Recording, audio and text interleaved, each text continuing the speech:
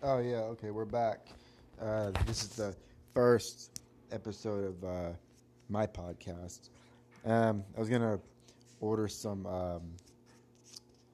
imports for my cell phone, but pretty soon I'm gonna get a microphone for this podcast.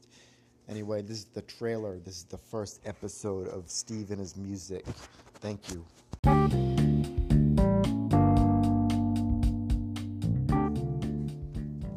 There should have been a flag on the play on that last one. So I'm sitting here walking around listening to Converge, and I was thinking about totally going to the Furnace Fest, which should take place in September, but because of the coronavirus, we're gonna have to wait on that one. I guess we're gonna have to put a nickel on that Nickelback record. So it's all gravy train from here. Trying to import some more songs, so we'll go back to that. Green Bay versus Tampa Bay 2021. Okay.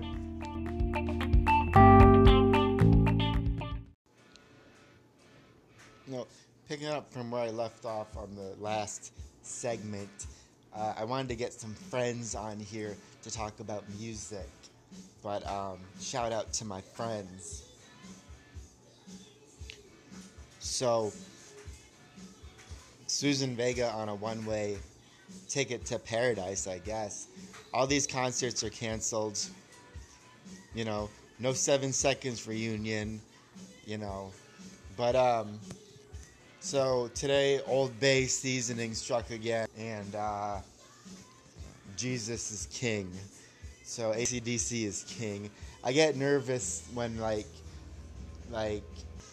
well, also today I walked up to the store and I was hearing Converge and I was listening to Converge, just marching down where I stay,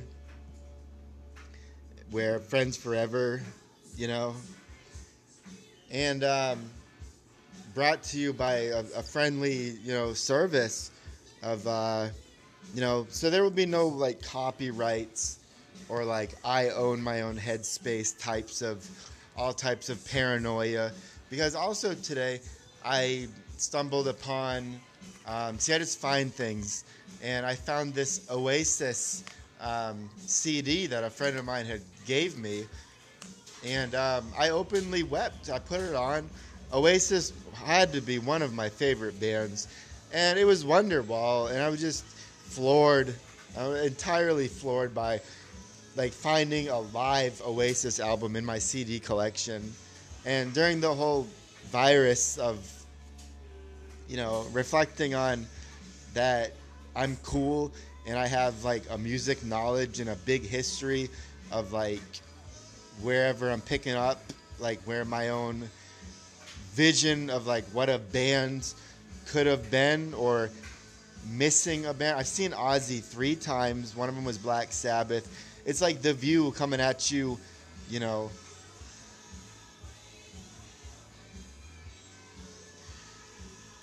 and cha-cha-cha. But just walking and listening to Zayo or skateboarding, growing up, listening to Nile. I've missed some bands along the way too. I did miss Nile. And but I saw Iron Maiden, and during the corona outbreak or the virus, it's like 1, 2, 3, 4. I've seen some pretty nasty things correlating to the North and the South, and talking about this with a friend the other day. Putting on Melancholy and the Infinite Sadness like backward at this point, that would be, but mixing things up, correlating to sports. I mean, today in the news, Tampa Bay, 21, we are 138,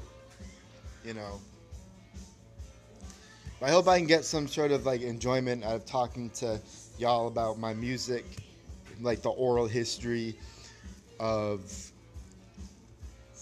how I feel about have seen certain bands or looking forward to Furnace Fest, cause that was probably Converge and Zayo and Dillinger Escape Plan, and at the same concert. See, I've never been to a Cornerstone, but I remember growing up at the shows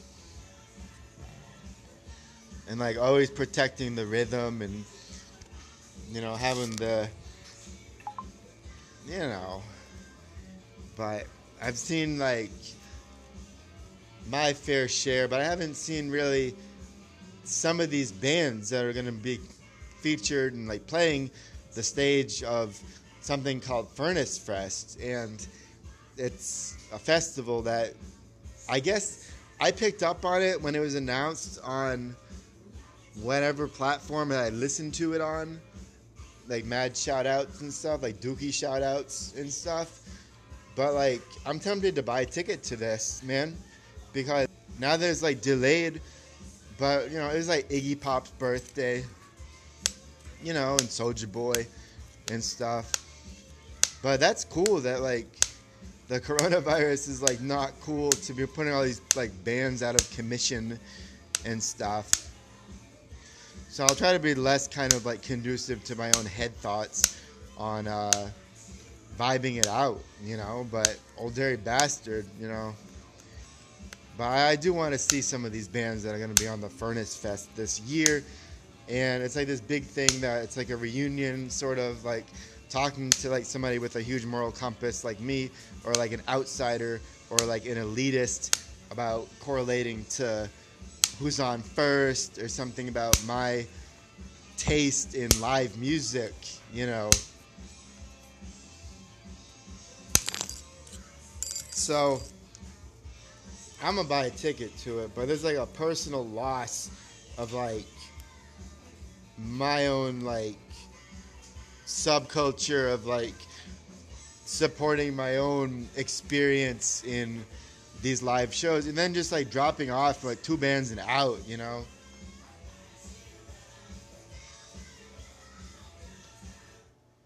Like so much compared to like Oasis. Like Oasis would, I mean, man, Oasis, dudes, Oasis would be like top 5, like, you know, like trying to see Oasis before I die, you know.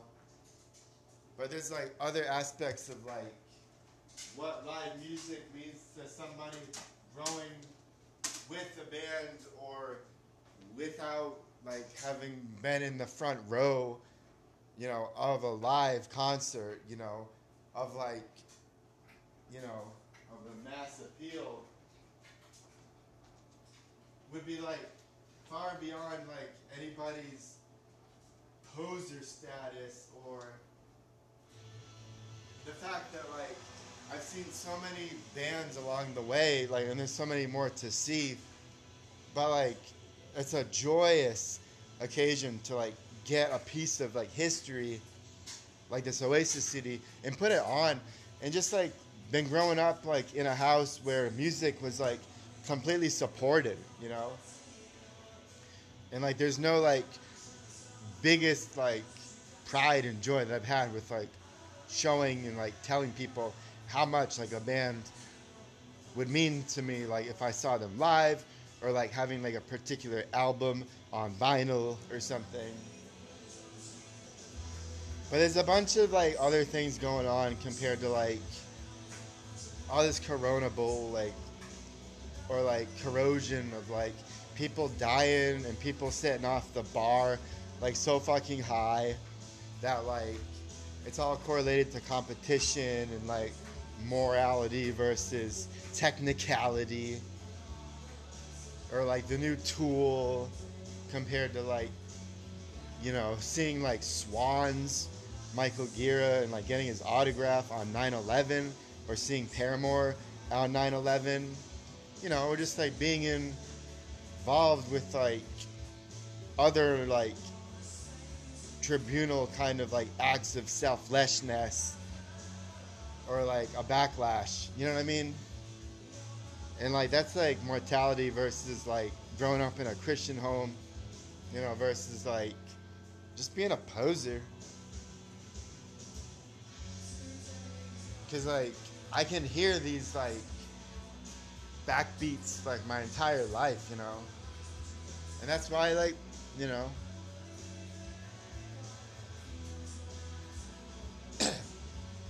or like seeing Vaz, you know, or like growing up like looking at artists, you know, in magazines, Hit Prater or Circus.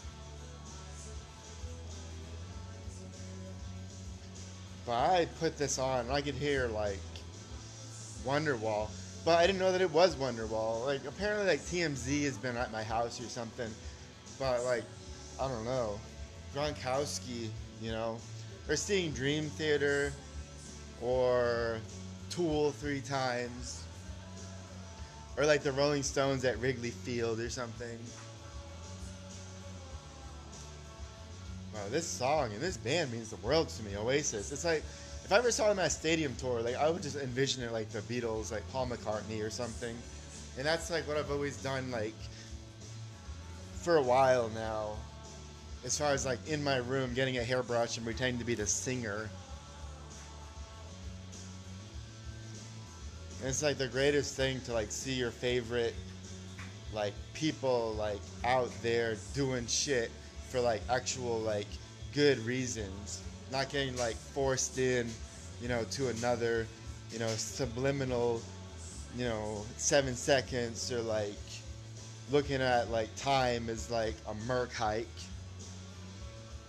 Because like it's about time these bands start like touring again, and I had some big plans for my, you know, for my tour, you know, and it's like that'll do, pig, you know. But Oasis means the world to me. That song means the world to me. Jesus means the world to me, of course. But then like I'm talking to like X Factor X about Iron Maiden and Black Flag and the Replacements versus the Refreshments.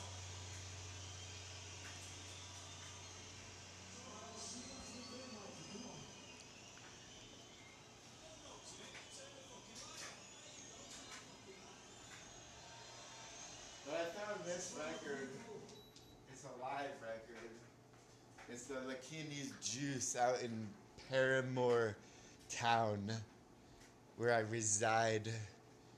So, totes my goats on that, I guess, for the, you know, for the Mercury Records, you know, because back in like 2020, which is when we are living in these days, you know. So I'll give it a rest for now. A rest. Talk to yous. Buzz Eddies. Yeah, your Eddies and your Black Flags of the world.